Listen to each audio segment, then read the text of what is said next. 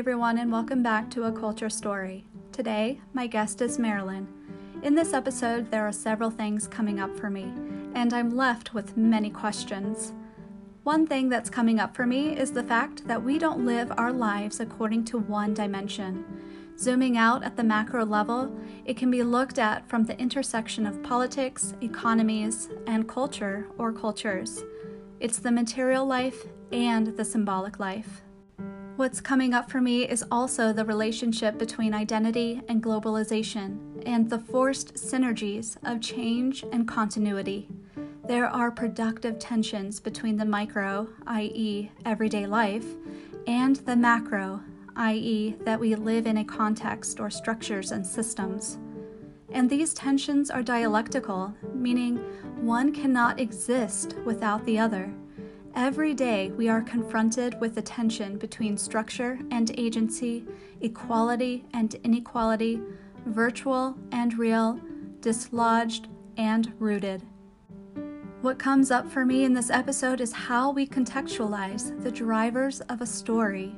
What actors are in the story, and how do we name them? For example, why do we refer to some globally mobile people as migrants and others as expats? What are achieved identities? What are ascribed identities? Who has the power or privilege? And how do we know? As you listen to this episode, consider how you embed stories into the broader contexts of culture, politics, and economies. Listen in. Marilyn, thank you for being on this episode today. Thank you so much for inviting me, Megan. So nice to be here. Marilyn, to begin, what would you like listeners to know about you? I am a third culture kid, grew up in the country of Pakistan, and then raised my own third culture kids, first in Pakistan, then in Egypt, and then in the United States. I'm also a public health nurse, and I now live in the Boston area. So also, I write. I love writing. It's hard to call yourself a writer, but I am a writer. Yeah. Yes, a brilliant writer and author, by the way. Thank you. I will put the books in the show notes that you've written. Marilyn and I have so many beautiful intersecting journey points, from first meeting in the Netherlands at a conference a handful of years ago to my staying in her cozy home in Massachusetts last year. Marilyn is one of the most steadfast and gracious, humble, engaging, and wise human beings I know. Thank you so much. That is, thank you. Marilyn, what story would you like to share with us today? The story I want to share with you today is a story that I call This Is My Fate. And it actually happened a long time ago. My husband and I were living in Islamabad, Pakistan. Islamabad is the capital city in Pakistan. And we had two small children. My husband was working for a USAID contracted site. Now, I had grown up in Pakistan, but I had only lived as an adult for a short time, single. So this experience, being back in Pakistan, living and working as an adult, was very different from being a child and growing up. You know, when you're a child, you're a child. There are allowances given for a child that are not necessarily given for an adult. So we were living in Islamabad, Pakistan, and I had a woman who helped me with housework. I'm sure many of your listeners know that that is not at all uncommon in the developing world. So Remet was a woman who helped me with the housework. She had come to work for me by way of her husband, who had done some handiwork around the house. Remet had 5 children. She lived in a slum outside the city. And she was illiterate. She had never had the opportunity to go to school. She was bright and beautiful and dynamic. And we had developed a friendship that went way beyond employer-employee. We drank tea together every morning. We laughed together. We mated socks together. We had developed a really lovely friendship. I got back from the bazaar one day. I had gone to pick up some things at the bazaar, and Remet was there. And as soon as I walked in, she came up to me and she said, "Oh, I need to show you something." And she showed me this whole basket of clothes that she had bleached. They didn't take bleach. So this entire basket of colorful clothes was ruined. And I just lost it. I ripped into her. How could you be so stupid? How could you do this? This was, this is inexcusable. And she just stood there taking this just onslaught of verbal abuse. And one thing about my language skills in both Urdu and Arabic, when I'm angry, they are amazing. When I'm not angry, they're not. I'm not that articulate when I'm not angry, but suddenly, this rush of adrenaline and makes me very articulate. And suddenly, as I'm looking at these big brown eyes staring back at me, I just stopped because I saw this look on her face. And she had this look of betrayal and hurt like I'd never seen. She looked like she'd been kissed by a Judas. She just had this look of resignation and betrayal all over her face. And I suddenly thought, what am I doing? I mean, it's just clothes. It's not a human being. It's nothing happened to the kids. It's what am I doing here? This is so foolish. So I begin to apologize. But instead of being articulate the way I was with my anger, I'm stumbling over my words, I'm stumbling over my grammar, and Remet just holds my gaze steady with these big brown eyes. And suddenly she stopped me and she said, she just kind of shrugged, put up her hands and said, "This is my fate." And she could have said anything, anything but that. And it was like she had put this knife into me. It was like, this is my fate. And in that moment, I thought, this is her fate. She didn't have the freedom to quit this job. She needed this job. She was a minority as a woman. She was a minority religiously. She was poor. She lived in a slum. This was her fate. Her fate was basically to take whatever someone she worked with said, any abuse, any words that were mean, unkind, and just take them and move on with life. And in that moment, my privilege and my upbringing and all that I just had not I didn't even think about this on a regular basis, just flooded over me with those 4 words. This is my fate. In order to it's ye meri kismet hai. It's just this sense, the strength of those words. Remet and I were able to repair the relationship largely because of her generosity of spirit.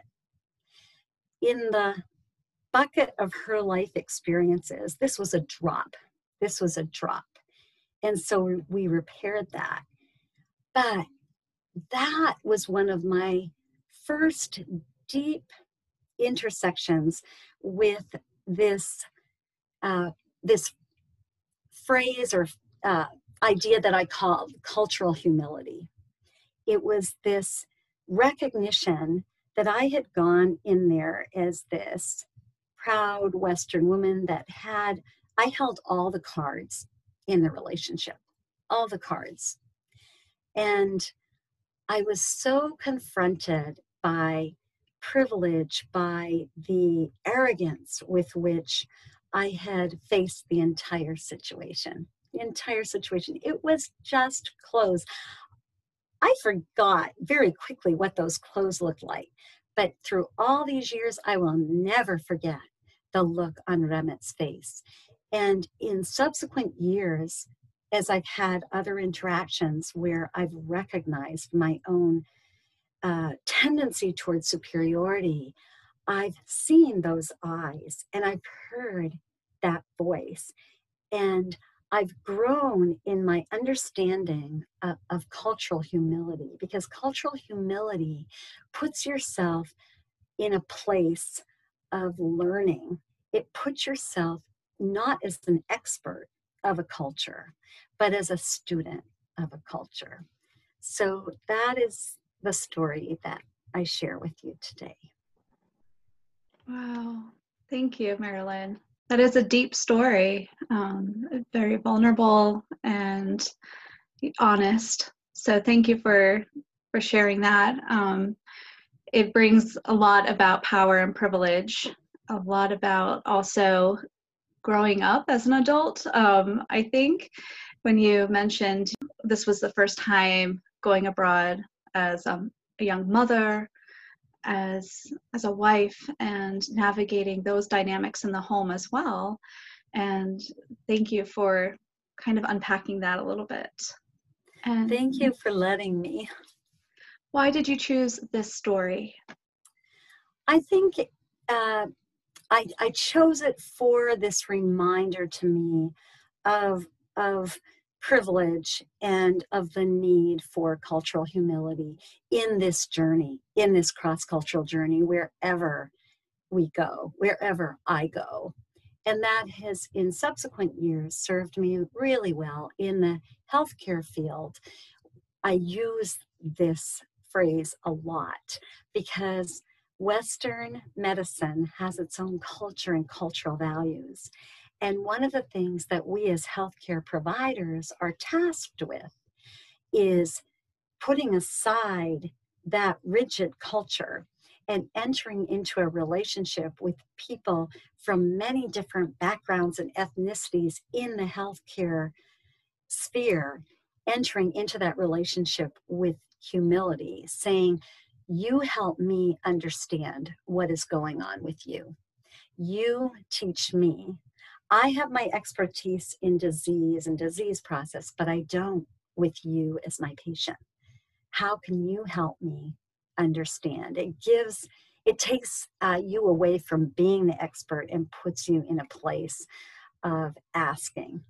Yes, I was introduced to cultural humility when I was in some training for being an educator, and found out that cultural humility as a concept, as a way to approach the classroom, is to find out where are your students coming from. And I've been an educator in high schools, in university settings.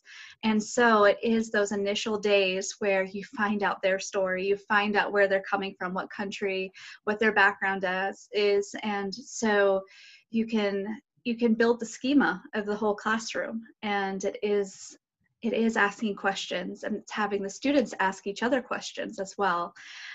It's a philosophy, it's a concept, it's an approach that I take in my own work. And so I love that you do it in the healthcare sector. This is new for me to hear how you do it when you're training healthcare professionals. And is it a new concept in your workshops? Is it new for adults? So that's a great question, Megan. It was actually coined a while ago by two surgeons. And when you think of surgeons, surgeons they are pretty, they are heavy-handed. They have to be. They are more like generals in terms of their approach, because they are cutting into your body. They have life and death right there in the operating room. So that makes it even more powerful to me that they are saying to me as a nurse, look, move into this arena with humility. And I love your description of this in education, because it's very much like that in the healthcare field. And I can imagine that your outcomes in education really can be affected by this Same with us in healthcare. Our outcomes matter. And if you enter into it with humility, you get the whole story instead of a fraction of the story. Cultural humility demands lifelong learning, right? It demands a self-awareness. It demands self-critique. It's not easy. It's much easier to use the word cultural competency because that says to me, oh, I can achieve something like this. But cultural humility puts you on your knees, as I already said this, but as a learner. So I love hearing how this intersects with education. Yeah, me too. And I mean, I've worked with adult students and young adult students, and it's so fascinating with the kind of aha moments where you see them hearing each other for the first time. Like, I remember this one discussion we had, what is the concept of beauty? And I had students from Saudi Arabia, and I had students from Brazil and from Taiwan and from China and from Canada. And it's this wonderful idea of what are the external markers of beauty. And we even talked about head coverings, and our students from Saudi Arabia were able to explain the purpose in their culture. And I thought that was a wonderful just presentation of understanding values and understanding principles of different cultures and what's important. So I'm curious, is there an aha moment in one of your workshops that sticks out?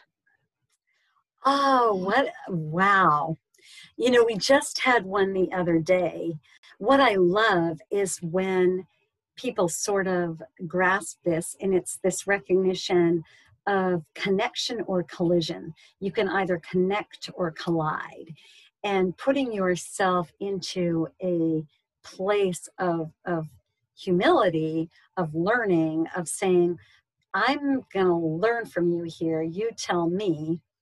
That puts you in a place of where you are moving toward connection rather than collision. So, but yeah, I mean that the sort of one aha moment is a bit hard because uh, there's so many points of, oh, okay, I get that here.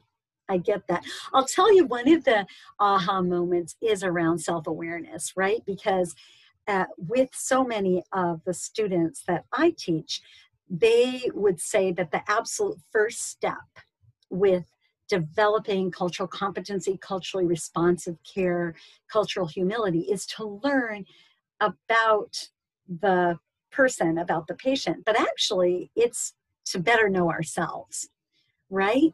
Because if we don't know ourselves, how can we move forward? So just yesterday, this woman from Arkansas said, I said, well, why did I have you do this exercise? I have them do a cultural passport exercise where they have to pick 3 words or phrases to describe their culture. And then 1 or 2 things that they want a healthcare provider to know about their culture in order to give them the best care possible. So we had this dynamic discussion. And then I said to them, why did I have you do it? And there was silence, complete silence. And finally, Anna, this woman from Arkansas, speaks up and she said, because if we don't know ourselves, then we're not in a place to move forward in understanding others. And it was like, bam, bam. It was very, very cool. Oh, I love that. And thank you for doing that really important work, especially in this day and age. I think it's key. And Marilyn, what else are you learning? What are you reading? What else is happening in your story right now that you would like to share? Well, I think that one of the big things is that it's taken me so long to be comfortable in the US. So long. Way too long. I would say I look at, you know, younger third culture kids who are entering adulthood and I think, oh, please don't be like me. It's just taken me so long. And so there's been a lot of wasted time, right? Instead of seeing what's right in front of me, I've looked for something far away, overseas. That's where it is. That's where I become my true self. So, a huge part of my journey has been settling into it's okay. Yes, there will always be that longing, right? We're shaped by those sights and sounds from our earliest memories. And for me, those all began far, far away in Pakistan. Those all began in a place so different. It was the call to prayer. It was not church bells. The call to prayer was my alarm clock. Curry was my food, and my aunties were brown-skinned Pakistani women. And that is not my current reality. So a big part of my journey right now is every day saying, okay, that's okay. I'm here. What is there here? What is there to do here? How can I enter into my story here? Knowing that that doesn't negate what came before. Rather, it's using those best of skills that we as third culture kids have. So for me, it's entering into my journey right here where I am and being okay with that. In Boston, as a public health nurse, writing my story, expressing through words this journey, and entering into now with confidence and peace. I think peace is probably the big word. Yes, I'm over here nodding my head up and down furiously because it resonates a lot and it's convicting. It really is. Sometimes it is looking at, oh, I will be happier over there, or I'm searching, but cultivating that where you are, that's convicting. I'm preaching to myself. I hope I remember this later today. That's how slow I am. Repetition, right? Yeah, that's right. Yes. Marilyn, thank you so much for sharing your wisdom today. And I conclude each episode with some rapid fire open-ended prompts. So I'd love for you to fill in the blanks. Are you ready? Okay, I am. Culture is. Complex. One thing everyone should pack in their suitcase is. All their gold. I grew up in Pakistan. You took all your gold. Someone might rob you while you're away. You got to take your gold. Yes.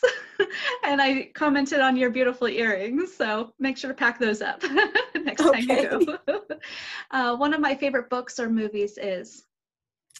The spirit catches you and you fall down. From a healthcare context, you just can't get a better picture of culturally responsive care and the poor outcomes that result if you don't offer culturally responsive care and cultural humility.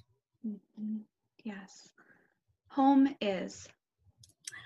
Where you unpack your suitcase and hang your heart. Love it. Story is. Necessary, life-giving, dynamic, never-ending. I couldn't pick one word, Megan. That's fine. I love those words, very descriptive. And I appreciate that you write your stories and you share them. So thank you again. Thank you so much. I'm so honored to be on this.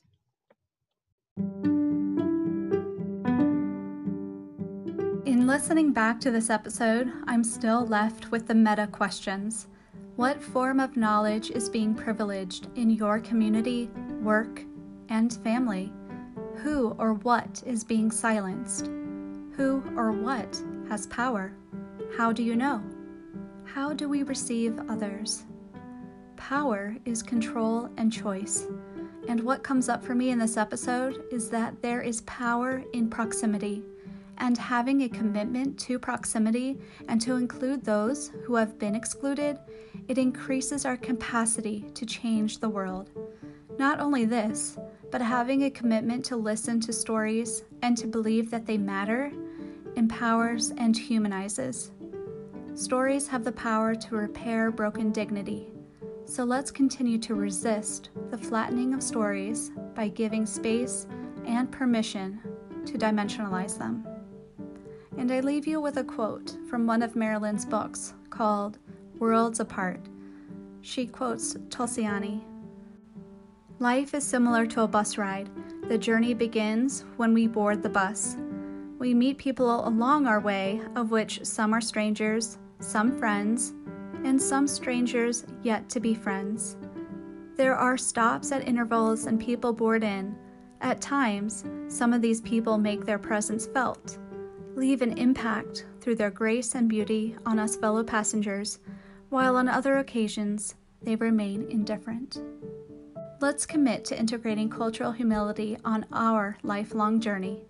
Cultural humility is the ability to maintain an interpersonal stance that is other-oriented or open to the other in relation to aspects of cultural identity that are most important to the person."